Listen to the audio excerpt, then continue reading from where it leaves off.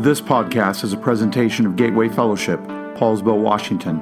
Experience community, find hope. Check us out at gatewayfellowship.com. I just want to say before we jump into the message, two things. First off, I'm the youth pastor here at Gateway. My name's Josiah. You may notice every time like Mario comes out like 5 times in a message, it usually means that Tom's out, so Mario got moved up, and I have to come in and pick up all their slack. So that's what I'm going to do today. I'm going to cover their butts and give you something worth listening to for a change, right? So, no, I'm just kidding. That's a joke. They're incredible. I don't hold a candle to Mario. I have him speak at my camp. So, anyway, all that to say, I'm the youth pastor here, if you couldn't have guessed already, and I am so excited for this camp that we're doing. It is the Snow Blast. The theme is the family reunion, because for the first time in 2 years, we're all going to be in the same room again. We have Mario back. We have the same band back coming back up. It gives me goosebumps just thinking about it. And so I know some of you have got to look in and see us meeting in here on Wednesdays. This room is getting fuller and fuller. It's really exciting. But all that to say, I just want to say thank you for letting me be your youth pastor. Thank you for keeping me on here, because it's a privilege and an honor to get to do what I do for the youth in this community. So thank you. All that to say, we're starting a new series this week called Healing Broken Relationships, and it's a study of the book of Philemon. I know, when I think of good sermon series, I think Philemon is the number one book, right? Like that's the one I'm going towards. But as I got to dive into this, I'm like, dang, Tom's onto something, because this book is deep. This book is good. And so we're going to jump into it this morning. And in terms of broken relationships, I think now we're at an interesting spot where we've been through kind of a rough couple years, haven't we? As a culture, as a society, as a church, as a country, I just believe that there are a lot of things that have taken place around us, and as a result, a lot of that has ended up in being broken relationships. I know a few people who, there's daughters who are no longer talking to their fathers. There are sisters and siblings who will no longer talk to one another. There are churches who disagree so heavily that they don't even want to be affiliated or associated with one another. And it's heartbreaking. And so I think as a church, we need to look around and say, it's our job to heal this, right? We're not called to just sit on our hands and say, well, that's just the way it is, right? No. We're called to step forward, move forward, and heal this thing. And so some of you may think to yourself, I've got a personal relationship that's been broken. I've got a work relationship that's been broken. Church relationships, family relationships, it could be a coworker, whatever it is. There are relationships in our lives that we try to preserve, and a lot of times we end up finding ourselves at a crossroads with somebody, and in our culture right now, it's saying, if that person doesn't agree with you, cut them out of your life.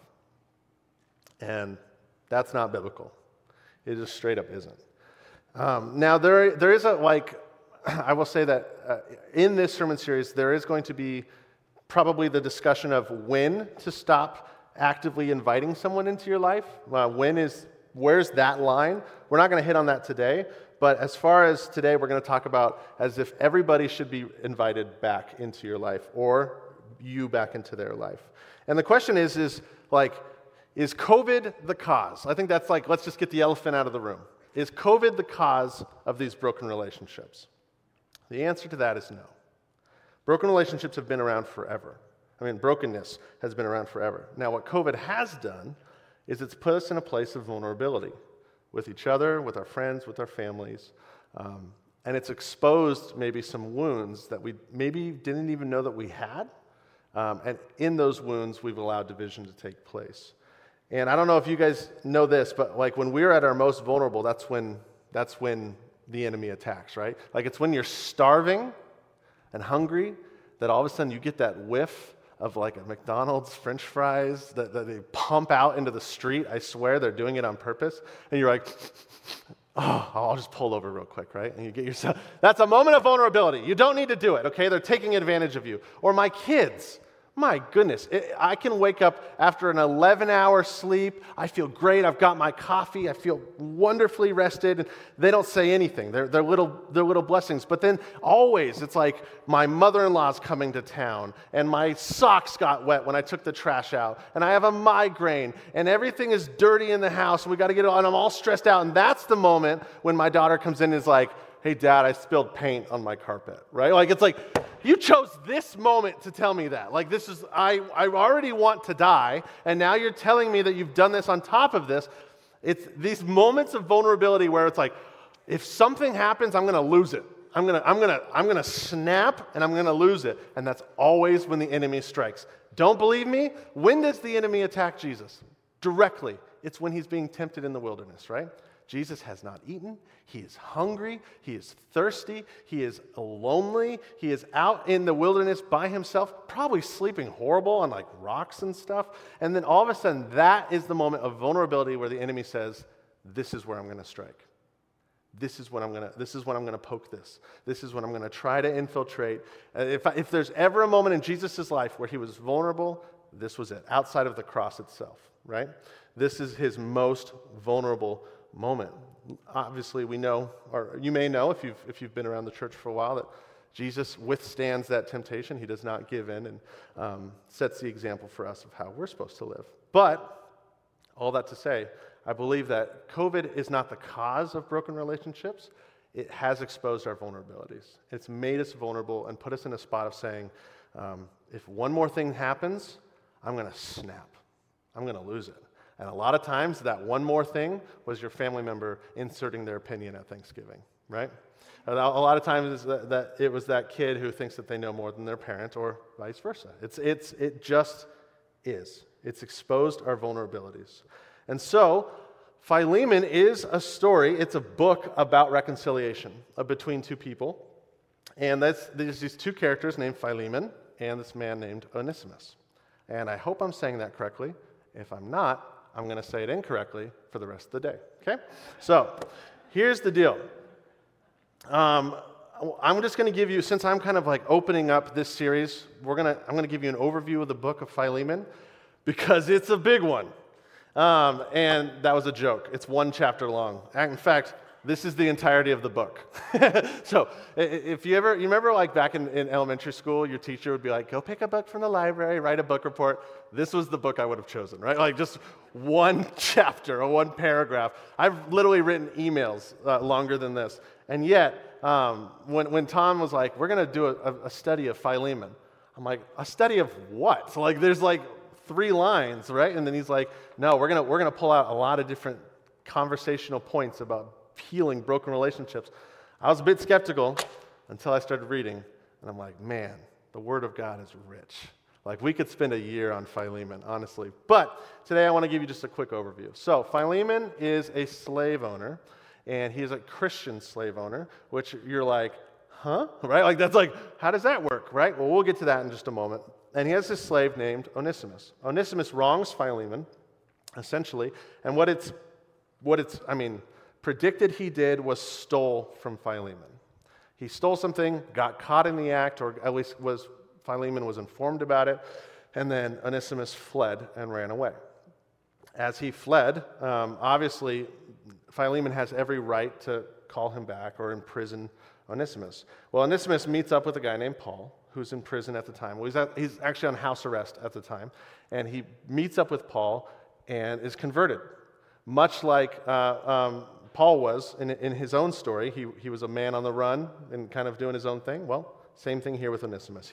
He goes, he gives his life to Jesus, he decides he wants to follow him. And so in this moment, he has the option. He could either stay hiding, probably never go back to Philemon, and honestly, probably could get away with it.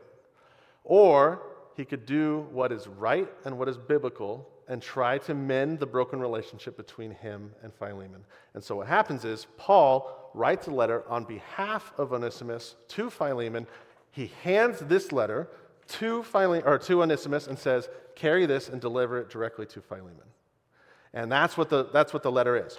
Now, it's interesting to note also that Paul is also writing to the Colossians at the exact same time as he's writing this letter. So you'll notice a lot of the concepts actually go hand in hand.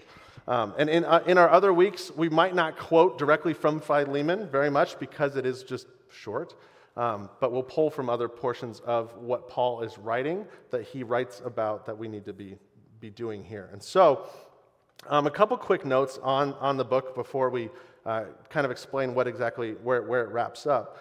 So, one thing that you may notice, because I'm going to challenge you to read this. You could literally read it, in one bathroom break if you bring your phone in with you. Right? It's short. As you read this, I'm going to encourage you read it every day. Just read it once a day while we're going through this series. You may notice that there's not a lot of deep emotion. There's not a lot of deep imagery in that way. There's not a lot of metaphors and symbolism. What there is, it's pretty straightforward, but that's also not lacking here because Paul is very much alluding to his other writings in which he does a lot of that explaining of saying, here's the meat to these bones. So it's very bare bones, but at the same time, if you know Paul's heart, you can kind of understand more what he's saying. And the second thing is this. While Philemon was a slave owner, slavery was much different at this time than it was when we think of slavery. And so I don't want to I don't even want us to equate the two because they're very different. So I could say it, but YouVersion, which is a great study tool, they wrote it out like this, and I'm just going to read it to you directly. So slavery in the Bible was not based exclusively on race. People were not enslaved because of their nationality or the color of their skin. In Bible times, slavery was based more around economics, and it was a matter of social status. People sold themselves as slaves when they could not pay their debts or provide for their families. And in the New Testament, sometimes doctors, lawyers, and even politicians were slaves to someone else.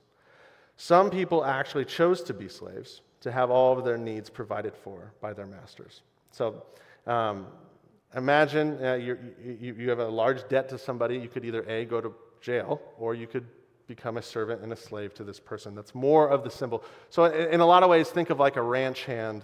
They're there, they eat your food, you provide from bedding and lodging. It's much less of the American slavery system that was incredibly bad. And so now, because Onesimus had wronged Philemon had every right to basically throw Onesimus in jail. He had every right to punish and imprison him, but Paul writes, hey, I want you to not only forgive him, but I want you to elevate him to a place of brotherhood because he's found Jesus, because he's given his life to Christ. It says it this way. Basically, this partnership that you and I have, Philemon, I want you to extend that partnership out to Onesimus. And I want him to be like a brother to you. And it's pretty unheard of to do that. It's grace that is not extended very often. And he begs this. He begs him to embrace him as a brother. He doesn't tell him he has to, but he says, please, I am pleading on behalf of everything that I love. Please do this. And then, to wrap it all up nicely, we have no idea what Philemon does because they never answer it for us, right? That's the end of the book. It just ends. He's like, so please do this. Bye. And then it's over. That's the book. And so many people believe Philemon does go on to, forgive Onesimus in this situation, but we don't get the answer, which I actually think fits in pretty well with what we're going to talk today. And so as that's kind of the outline of the book, and that's kind of how it's laid out, I want to look into this story of Philemon and look at the heart of Paul and some of his writings today. And I get the privilege of talking to you guys about kind of what the foundation should be when we want to heal a broken relationship with somebody. And I'm going to just say this now. Everything I say, I'm not in your situation. I'm not in your life. And so take it and apply to yourself much like we can this book. But also, I understand that there are outlying circumstances that are out of our control. And so this isn't the one and only way to do it, but this is what I believe Scripture calls us to do. And so before we talk about that, let's pray together, and then we'll jump into this. So Lord, I just pray that as we jump into this topic, that Lord, you would that your voice would be heard, and that you would give me the words to say, and you would prepare the hearts in this room to listen to what it is they need to hear, and not all the fluff that I put in there as well. So Lord, we love you, And just bless this time and use it. In Jesus' name, amen. And so, love is what I get to talk about today.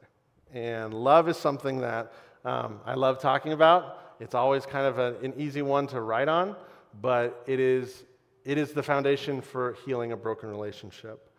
So you guys may have heard the statement like, God is love, right? And why do Christians say that? Well, because Scripture often talks about this like unattainable, or not unattainable, unlosable, unequitable, infallible love that God has for us. And this love comes down from heaven in the form of a man named Jesus, or in God, man, Jesus, who comes down and dies on our behalf because of the love that he has for humanity. God so loved the world that he gave his only Son for us. That love was the motivation that drove Christ through his life. And because of that love, Christ creates a bridge between humanity. So humanity's here, God is here, and the only way to get to God for a long time was through a sacrificial system of offering animal sacrifices to God, praying over these sacrifices, and asking for atonement. Jesus comes in and changes all the rules and says, listen, I am the atonement of sins. I am the sacrifice. Because of my love and because of my perfection, you can now have a relationship with God directly to the source. And that's beautiful. And in Philemon, it's interesting because Paul, in all of his letters, lays that out. Almost kind of like I just did, he basically just says a quick version of the gospel to each of the churches that he writes to. This is pointed out. If you guys don't watch them, the Bible Project has a great little videos on each of the books of the Bible. So go watch it for this one because it's really good. But they're talking about how Paul, in this story, doesn't lay out the gospel in the way that he normally does. In fact, what he does is he lives out the gospel by being the Christ figure between these two men. So Christ is the bridge that gets humanity to be in relationship with God. Paul stands in the spot of saying, Philemon, I'm going to be the bridge that helps you have a relationship with Onesimus. It's beautiful, beautifully written. And as he starts, in verse 8, it says this. Paul says, therefore, although in Christ I could be bold and order you to do what you ought to do, yet I prefer to appeal to you on the basis of love. And that line, the basis of love, is life-changing. Like, that's the difference. He's basically saying, like, I could tell you what to do. I have rank here amongst the Christian church. I could tell you to release them, and you should obey me, and if you don't, it would be bad. But he says, I'm going to appeal to you, and I'm going to let this be your choice on the basis of the idea that I love you. And my question would be this, is like, when we are trying to mend a broken relationship, do we appeal to the people on a basis of love? Is that always like the thing that, let me just tell you this, I am speaking to myself more than anybody else. Do we appeal to people on the basis of love, or do we appeal to them on the basis of, I know the facts and you don't? Or I am your father, so you need to respect me, right? Don't do that, by the way. It works. It's so nice to be able to pull that out of my kids sometimes, like, because I'm your dad, that's why you need to go do it, right? But is that the basis for really like telling somebody what to do? Is it the basis because I don't want my pride to get hurt? I see a lot of people and myself going into conversations with people, and that's their motivation. Or even worse, because I can't admit that I'm wrong. Because that'd be hard. No. It says on the basis of love, we should appeal to one another. What he's saying to Philemon is this: I can't change your heart. I can't undo the sins of Onesimus. I can't force you to think in any way. So what I'm going to do is I'm going to appeal to you on behalf of the thing that we both have, that was given to us by God, that we both know we don't deserve, yet we get it from God anyways. So if you're going to accept that grace, I'm going to ask you in the name of that love that you would extend that grace to Onesimus. On one line, he says all that. And here's the truth. Before we begin the process of restoration or healing a broken relationship, we need the person that's sitting on the other side of the table to know that you love them. You need to appeal on the basis of love, saying, listen, I love you so much that I'm willing to sit down and be uncomfortable and be vulnerable and hurt and cry with you because I love you, not because I want to prove that I'm right. That's the first step. It's interesting to note that he not only vouches for Onesimus, but Paul actually puts the burden upon himself. Let's listen to this. It says in verse 17, if you consider me a partner, welcome him as you would welcome me. If he has done you any wrong or owes you anything, charge it to me. I, Paul, am writing this with my own hand, and I will pay it back. Again, that's Paul playing this Christ figure between these two people. And so when he says this, I appeal to you on the basis of love, it's important to know, well, what does Paul view love as? Because I love my wife, I love my kids, and I love Taco Bell, right? Like, what does that mean to love in the basis of love? Like, do you love the idea of this person, or do you actually love this person?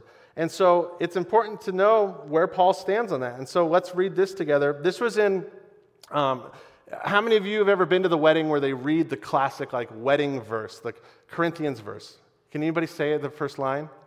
Love is patient, right? Yeah, there's non-Christian weddings that read this verse at their wedding, right? Like we are obsessed with reading this verse at weddings, right? We put it on our cards and our coffee cups, and we put it in papyrus font, and we put it on the napkins at the wedding, right? We're obsessed with it. And I often feel like it's so used that it's almost become saturated and it's lost some of its value. And so today, let's look at the context of what Paul is saying when he says that verse in order to understand it. He's writing in the church in Corinth, and the church is scrambling after Jesus has ascended, and they're like, how do we worship? How do we do baptism? How do we do all these sacraments? Should we baptize kids as babies? How do we handle all these different things? And they're starting to have all these secondary issues that are becoming the forefront of who they are, and they're literally dividing because of it. They're saying, we can't align with this church because they do it this way. Oh, we can't align under Paul because he speaks to this group of people. Should we talk to the Gentiles? Should we only talk to the Jews? Are the Romans included in this?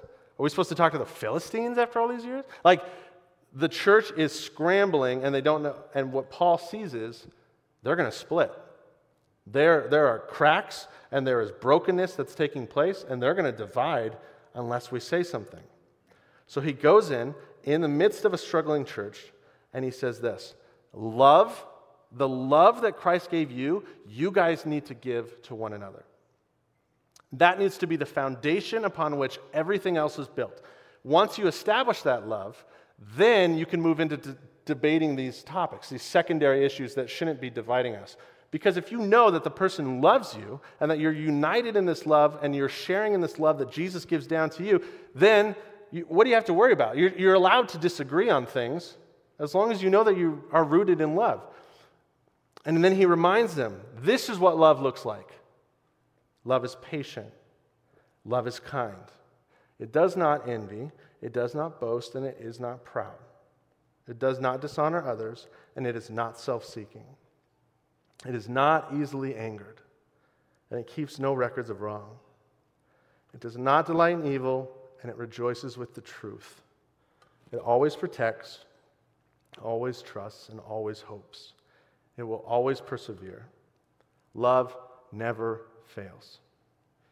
It's different when you know the context, right? It sounds different. And the truth is, church, if we're going to try to heal broken relationships with any desire besides what we see in that verse, it's going to fall short.